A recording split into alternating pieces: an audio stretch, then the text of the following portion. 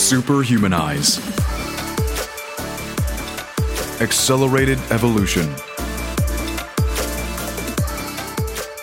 When we are children, we ask questions upon questions. As adults, many of us lose that expression of innate curiosity and even become embarrassed about asking questions at all.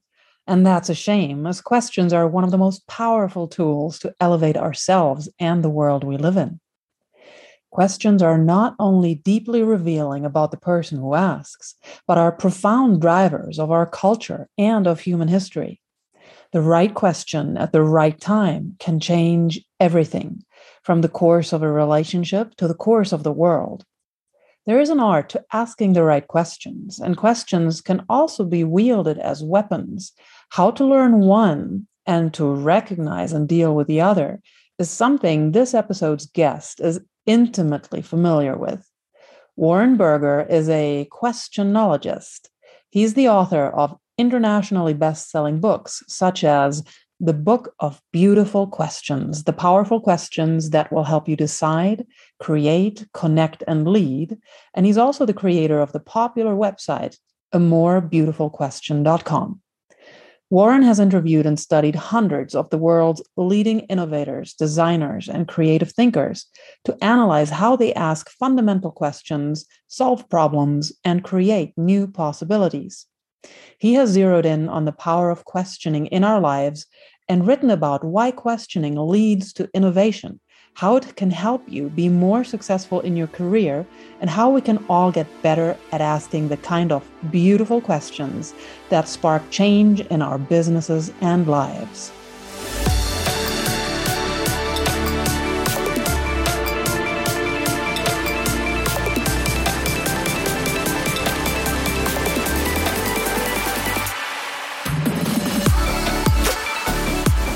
Ariana Summer, and I have passionately dedicated the last 12 years of my life to creating the ultimate human experience mentally, physically, and spiritually based on the most powerful ancient teachings and cutting-edge modern discoveries and technologies.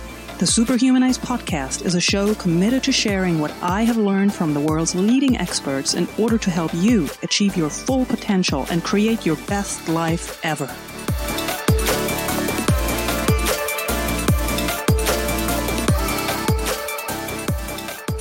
Warren, thank you so much for joining us on the Superhumanize podcast today. I'm very grateful you made time for us. Thank you. It's great to be here. I remember as a child, there's one particular story that has utterly fascinated me, and one specific part, and it's Alice in Wonderland. And it's the part where the caterpillar asks Alice, "Who are you?"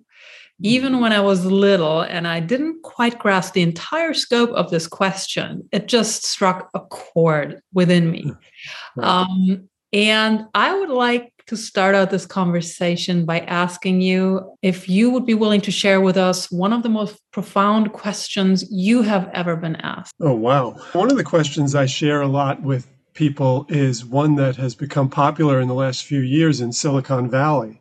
Mm-hmm. But the origins of it go back to a pastor about 40 years ago who asked his congregation, "What would you attempt to do if you knew you couldn't fail?" So the idea behind that question is to take away the constraint of fear of failure, just temporarily put it aside, so that you can use your imagination to think about, if I wasn't afraid of failing, then what would I try? What ambitious things might I take on if I wasn't thinking about the possibility of failure? Mm-hmm. So it's a really great question. And I love questions that do exactly what that question does. I love questions that allow us to shift reality, maybe only for a few minutes. There are those classic questions like, what would you do if you only had 24 hours to live? Or what would you do if money was no object, or something like that? And I love those kinds of, I call them constraint questions, because you're either removing a constraint or you may be putting a constraint on. One example of putting a constraint on is Steve Jobs at Apple used to say to people at his company, if you had to create this product and you only had $1 to work with, what would you do?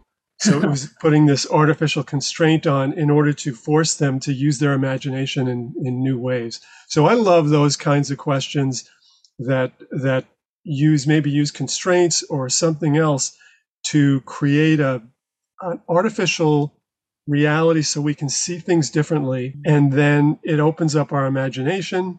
And sometimes we get ideas we would never otherwise get. Beautiful. And I think this is also at the core and is the beauty of questions, is that they open up worlds for us, around us, but also inside us. And when we're children, most of us, I remember myself, I was just asking, driving my parents insane. And it seems that when we're very young, we have this innate desire that we also express, this curious inquiry. Sure. And it's very free. It's very uninhibited. But it also seems that as we grow up, especially as adults, we become increasingly uptight or even embarrassed about asking questions. Why is that? I think it's hard to identify a single factor, but it is definitely true that we question less, or many of us question less as we mature and as we get older. When I looked into the research on this, the maximum questioning period seems to be around age 4 to 5. Mm-hmm. And in particular, some of the studies found that a 4-year-old girl is the ultimate questioning machine. So a 4-year-old girl asks something like 300 questions or 400 questions a day. And a boy is asking a lot too, but the girl is a little ahead. And then what happens after that is, at that stage, children are still at home. They're around their parents a lot. They move into school. They start to be around peers. And I think what happens is social pressure starts to build over time. They become very concerned with appearances. The 4 or 5-year-old who's asking questions doesn't care anything about appearances. And you never think about, when you're a 4-year-old or a 5-year-old asking questions, oh, is this a dumb question? That thought would never even occur to you. But as you get older, that thought occurs to us all the time. And I think that fear of revealing what you don't know causes us to pull back on our questions, along with other things. Another thing is just that as we grow older, we start to feel as if we know more. And as we know more, and sometimes knowledge is the enemy of questioning, because sometimes if we feel we know already, then we won't ask. And it's a real problem for experts, like people who are leaders or business leaders or have been doing something for a long time. They fall into the trap of expertise, which is assuming they know more than they do, and they stop questioning, they stop exploring. And because of that, a lot of times they get in trouble. They quickly fall behind the latest developments, or they get out of step with new things. So it's a real challenge for all of us to, be humble about what we know and keep on questioning like that 4 or 5-year-old child. And don't be afraid to question. Don't be afraid of asking naive questions, because those are some of the best questions you can ever ask. So I think we need to maintain some of that. I say to people, you have to embrace that 4-year-old questioner, that 4-year-old girl inside you. You have to embrace that questioning spirit of that child. Absolutely. And I have tried to, over the last, actually quite many years, I've really made a practice out of both. I have certain areas in life that I have accumulated a lot of knowledge. I on purpose practice questioning things I think I know. And I found out, let's just take something very simple, like working out in a certain way. And after quite a few years of practice in a certain area, I feel very confident. I'm quite knowledgeable, but questioning more. And whether I do it online or whether I talk to people who I consider my betters, real experts in these domains, I learn more and I actually am able to better myself. So that's really exciting to be able to level up. And it's been really helpful to me to just keep that open. And it's a practice. I also tend to be like, I don't know enough about this. So it's really reminding myself. And what you just said also, to keep this 4-year-old questioner alive, that's also something I put into practice, because I've discovered, first of all, the amazing, it's like a buffet for the mind and for the soul of what we can learn when we just ask and we're not afraid to ask. It's so beneficial. Worlds open up. And whomever you ask, in 99% of the cases, people are so happy when you ask, and they're so happy to share what they know. So it's actually also very conducive for building relationships, for connecting with people. Absolutely. It's one of the best tools for relationship building. In fact, there's a lot of research that shows that asking questions is maybe the best way to build trust with people. And it's the reason why people like hostage negotiators. When I was doing my book, I actually interviewed a hostage negotiator. And so that's someone who has to, by the nature of their job, they have to build trust immediately. And it's critical, right? And so if you talk to a hostage negotiator, you'll find what they do is they use questions. That's the way they do it. And the same with a therapist, the same with a coach. So people whose job is to build trust and relationships and rapport, you'll find that they use questioning very well. And the rest of us can learn from that, I feel, because we have to, in some ways, do some of the same things. We have to build trust and rapport and get people to open up to us, share with us. And you do that through questioning. It's one of your best tools for doing that. Indeed, because when you, instead of telling people what you perceive, asking them and about themselves, or asking to confirm whether what you heard is correct, makes them feel seen, makes them feel heard. And there's no better way to make somebody feel comfortable with you. When we first meet people, usually we tend to ask things like, what do you do first? Right. What may, and it's pretty natural, it's what we've learned how to move around socially, but what may be a better approach to asking a first set of questions to get to know someone and establish a better relationship from the start? Yeah, those habitual questions, I think of them as rote questions because we ask them by rote, like, how are you? How's it going? And those are fine. They don't really accomplish anything because what you get back is rote answers. But they're okay for just going through the motions. But if you really want to connect with people, what you want to do is tap into something they're really interested in or excited about or passionate about. Now, the problem with asking, what do you do for your job, is that might not be their passion area. Maybe it is, but it might not be. So I feel that rather than ask people, what do you do? A more effective question is like, what are you really passionate about these days? What are you excited about? What are you working on? What's your passion? And if you can get people talking about their passion, it really opens things up.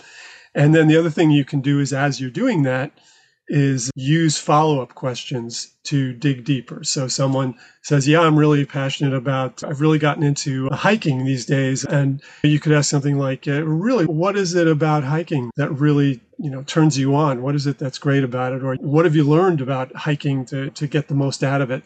So you burrow in on those passions by asking follow-up questions. Mm-hmm. Yes. And you mentioned it, these rote questions, which they are. I think they also are often tied to the culture we live in.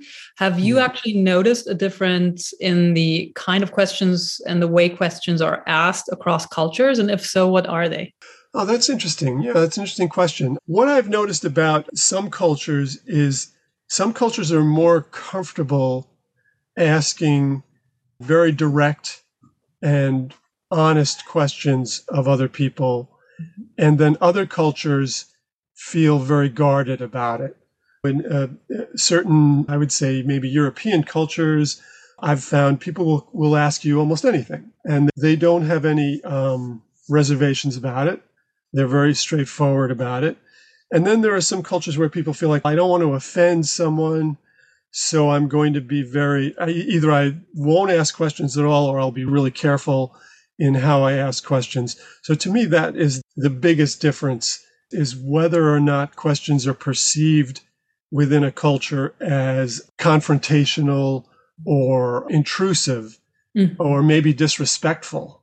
And if they're perceived that way, then you will find that people within that culture tread very carefully in how they use questions. And I think something that, unless people already are aware of that, something that's really important to keep in mind is that questions are meant to reveal something by means of the answer that they're given. But I found that questions are actually also always very revealing about the person who asked. Yeah, yeah, absolutely. And you can ask questions in a bad way, or you can ask questions that are not good questions. And I talk about that a lot, that it's not like every question is a great question. There are questions that are actually can be very negative and can be, there are people that will sometimes use questions as a way to attack or as a way to criticize. So when someone says to you, you've made a mistake in some way, and they say, what were you thinking when you did that? That's not a real, to me, that's not an authentic question, because they don't really want to know what you were thinking. It's a way of telling you, you weren't thinking. You weren't thinking right when you did that. So there's a lot of that kind of questioning where people will take an opinion or a statement or a criticism or something, and they'll put it in the form of a question, because that somehow is maybe more, it gives them license to be more critical or to do things. And that really bothers me as a question person. I feel like that is abuse of questions. It's abusing the form. And so what I say to people is, a good question should always have curiosity behind it. So you should really want to know something when you're asking a question. And if you don't want to know, and you're using your question to criticize or to show off or whatever, then that to me is like a counterfeit question. It's not a real, authentic, good question. Yes.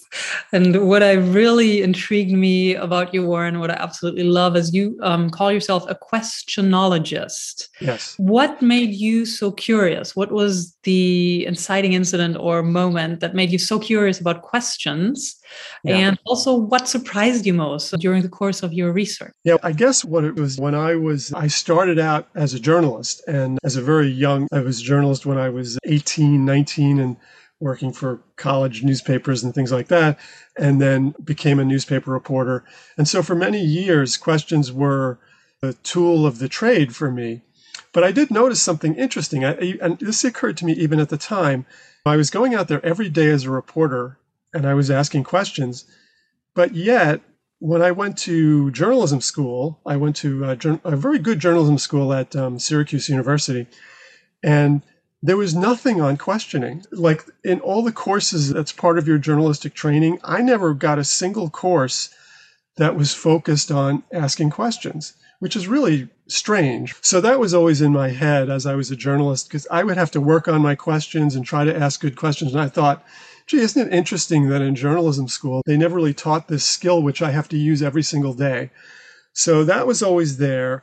And for years, I was crafting my own questions, but I wasn't a questionologist yet, because I was really only, at that stage, I was really only interested in one kind of questioning, which is the kinds of questions a journalist asks. And those are great, but they're just one kind of many types of questions. So that's what I was focused on. Somewhere along the line, as I was doing my journalism work, I started to interview a lot of innovators, a lot of business leaders, scientists, creative people, creative artists. And I noticed that they were asking questions, but they were different from the kinds of questions I was asking. They were asking questions that were oftentimes, I would say, internal questions as opposed to external. So they weren't just going up to somebody else and saying, why this or what that. They were in their head thinking, why does the world work the way it works? And what are the reasons for that? And what could I do differently? And how would I do that? So I found that what I discovered was that questions were this driving force. And that was an epiphany for me to realize, no, the questions are not just about getting information out of somebody. They're also about how you see the world. They're about how you innovate. They're about how you make decisions. They're about how you have relationships with people. So once I realized that just changed everything for me. And then I decided I want to focus in on questioning. And before that, for 25, 30 years, I used to write about a million different subjects, and I would write about something and then I would just go on to the next subject. But once I landed on this, felt like something I should stay with. And so I've been doing that now for, like almost 10 years, written 3 books on it.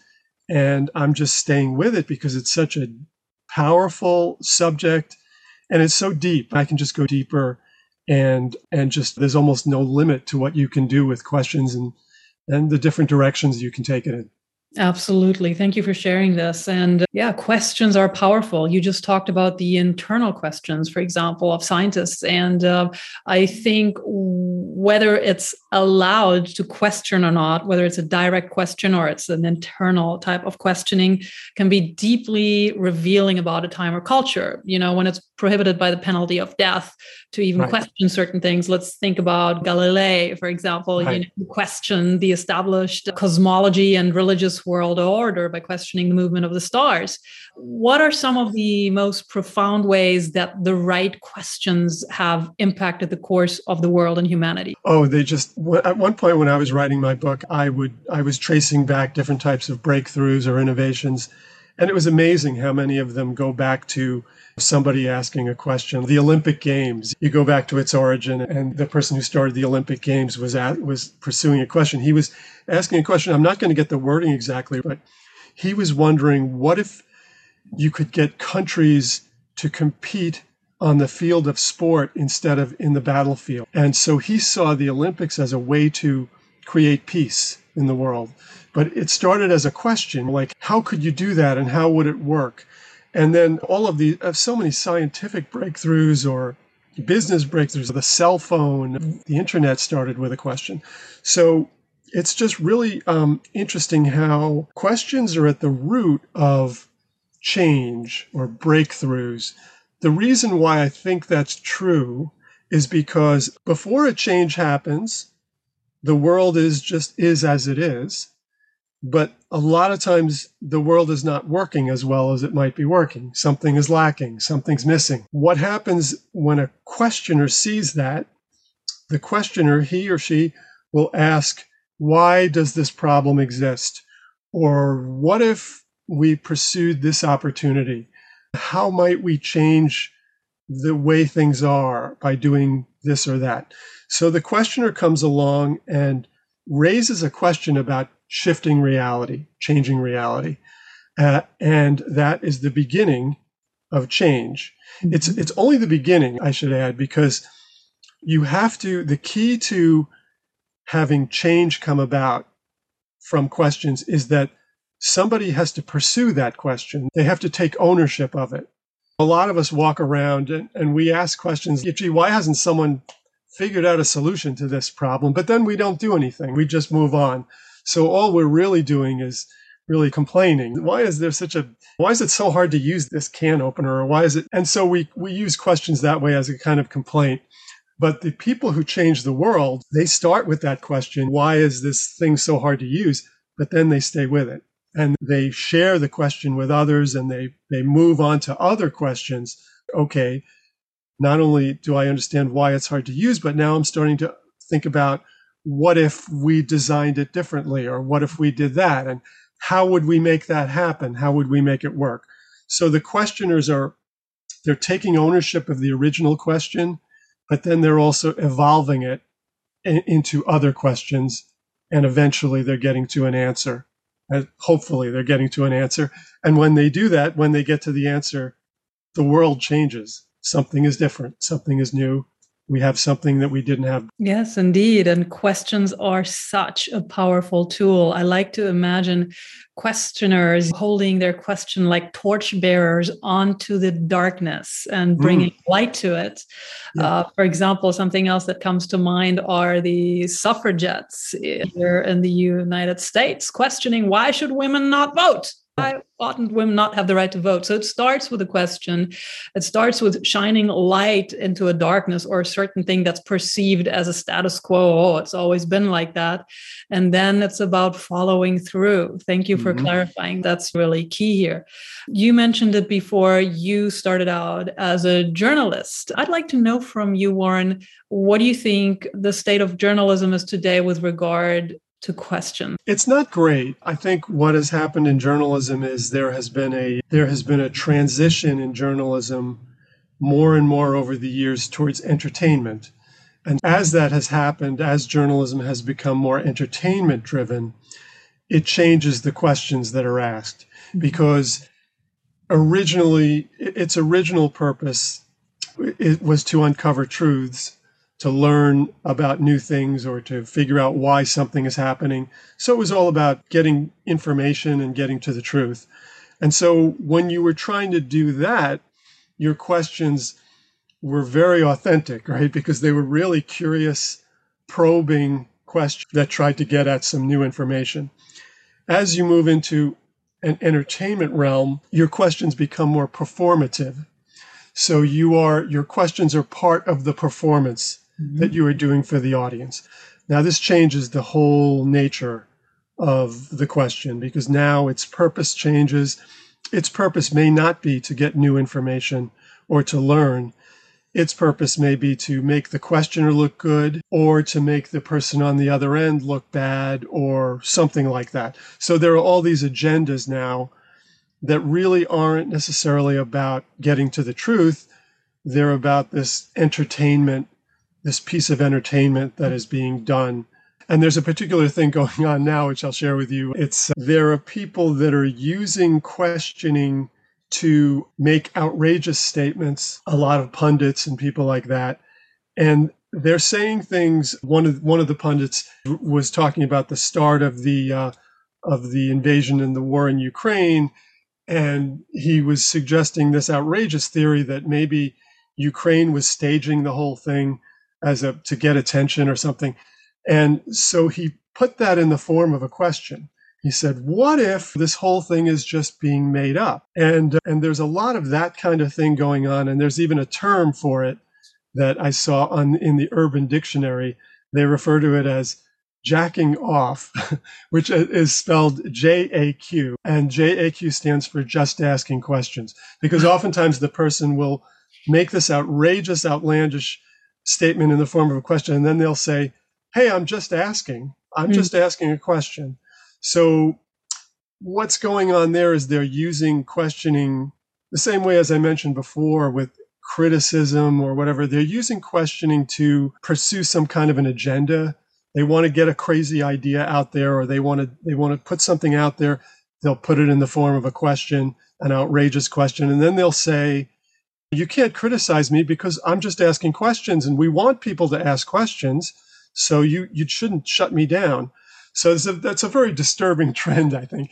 And there are things like that going on in journalism, in entertainment, where people are just using questioning as a way to, again, just fire people up, get them angry, do whatever it is they need to do to get the biggest audience. Yes, and the most clicks and the most advertising dollars. I think it's really important that we acknowledge that and that we keep that in the back of our minds. And a good indicator for that is whenever we see something posed as a quote question, if it elicits some sort of an emotional response, and whether it's anger or some kind of euphoria that's not necessarily warranted by a mere question, then it's always good to look a little deeper and see if this is actually just a question getting weaponized in order to be manipulative. And one of the things you should do when you see people asking those questions is to ask yourself, do I think this person really is interested in learning? Or does it appear that this person has already made up their mind on this issue? So a lot of times that's how you can tell the difference between these sort of weaponized, just asking questions and real, authentic questions. Is you can tell by the attitude of the questioner if they are genuinely curious and genuinely open to learning. That kind of comes through. And if they're simply pursuing an agenda, that usually comes through too. And you can tell they've already made up their mind. It's pretty clear. So even though they're putting something out there as a question, it's clear that they've already decided they know what the answer is. Indeed. And so on the one side, there are questions that aren't really questions, but they are attacks. And on the other side, there are the right questions, the beautiful questions. And part of being, for example, a good leader a good team member is being able to ask the right questions. So Right. what would be a beautiful? For a leader, the ultimate question is, how can I help? Mm-hmm. Because what leaders, it's the most important thing they do is their role is to inspire other people and to help them to pursue their own questions. So I think as a leader, that's the way you should think about the being almost the model questioner for everyone else. And you're pursuing big questions, but you're also encouraging them, the people around you, to pursue questions. And at the same time, you're offering to help them any way you can. If they need some support or they need some assistance, your role as a leader is to be there for them. Mm. It's an interesting thing because leaders, this requires almost a flip of the psychology, because leaders for so many years were trained to think of themselves as the answer people, the people you come to for answers, the people who know everything, the people who are the experts.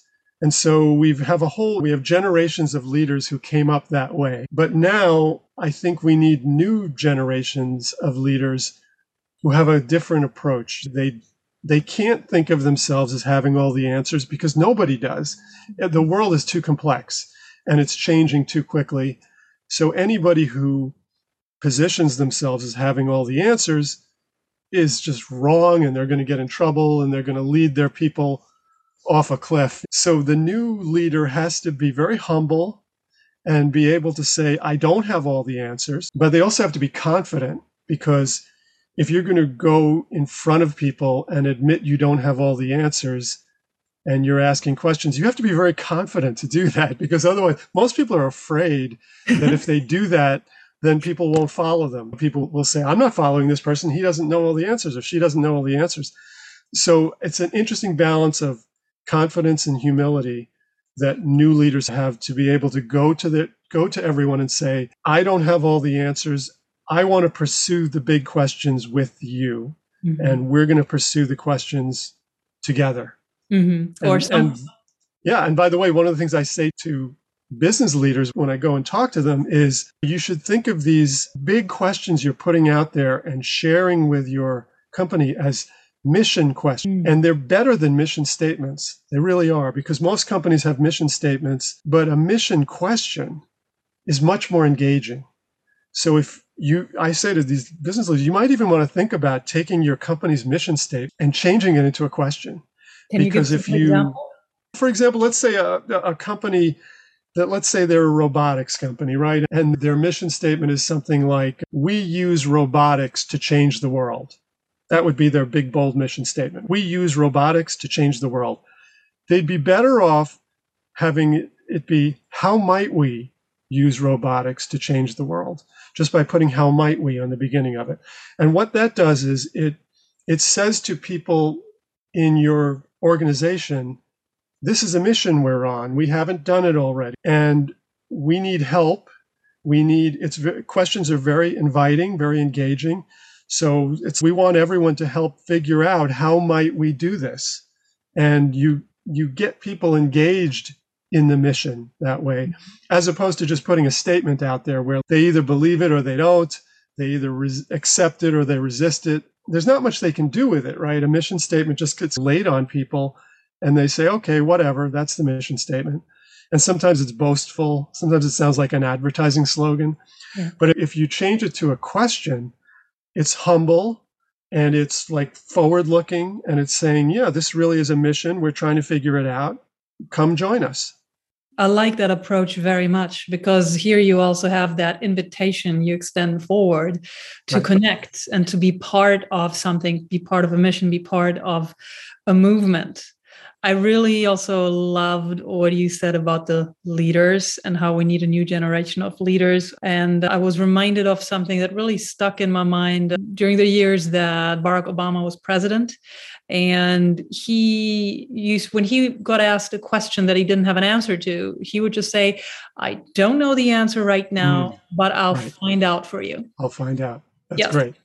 and be able to acknowledge that, I can't tell you right now because I don't have the knowledge, but I am willing and ready to seek the knowledge, seek the answer, and then provide you with it. I think that's also just, that was excellent. It's a good lesson for anyone who ever does a speech, who gives a presentation anywhere, because there's always the possibility someone is going to ask you a question that you really don't know the answer to.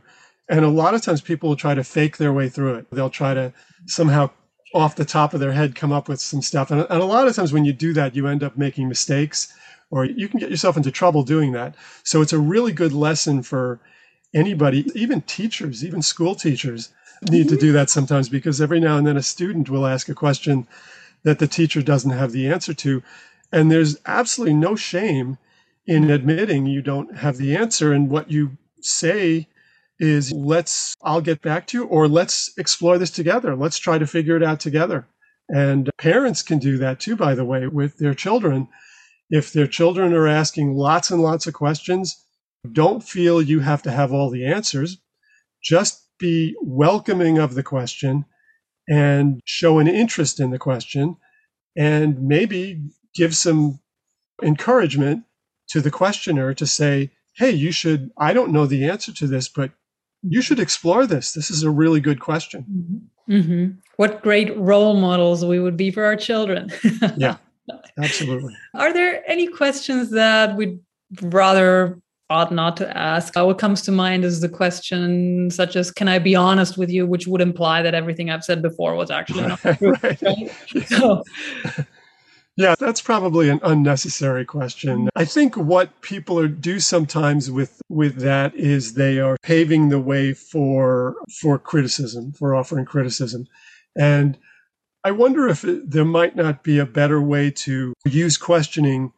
If you feel you want to get some criticism across to someone, there might be a better way to do that through questioning and saying, if the person is failing to pursue a certain area, instead of saying, I don't understand why you don't pursue this, you could just put it as a curiosity thing. I'm wondering what drove you to pursue this other direction instead of this direction. So I think a lot of times you can take criticism and shift it into curiosity on your part, where you say, I'm wondering about this thing that you're doing or this choice you made.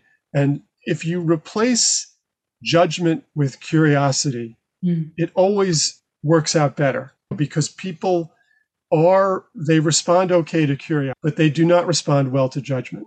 So I think the questions we shouldn't ask are the ones that, that full of judgment or are negative, overly negative. There's a whole school of inquiry called appreciative inquiry, which suggests that we ought to think about how to frame our questions in more positive ways. So if you're starting a business meeting, and one of the people who's the leader of this movement of appreciative inquiry, he noted that 90% of business meetings start with someone talking about a problem. So he said almost every business meeting starts with someone saying, we have a problem here.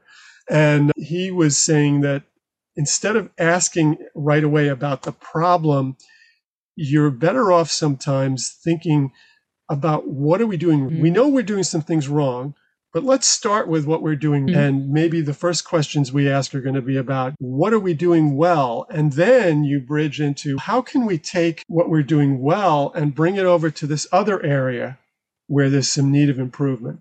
That's a whole way of thinking about questioning that, as much as possible, try to shift it to a more positive tone, a more positive approach. Yes. And that can really work wonders. Yes. And for those amongst the listeners who would like to learn much more about that, they can get your beautiful book. It's called The Book of Beautiful Questions, the powerful questions that will help you decide, create, connect, and lead. You wrote a bunch of books. You just mentioned it before, how also teachers in a classroom can use questions actually to basically make a an amazing space out of this learning place called the classroom. And that book is called Beautiful Questions in the Classroom, Transforming Classrooms into Cultures of Curiosity and Inquiry.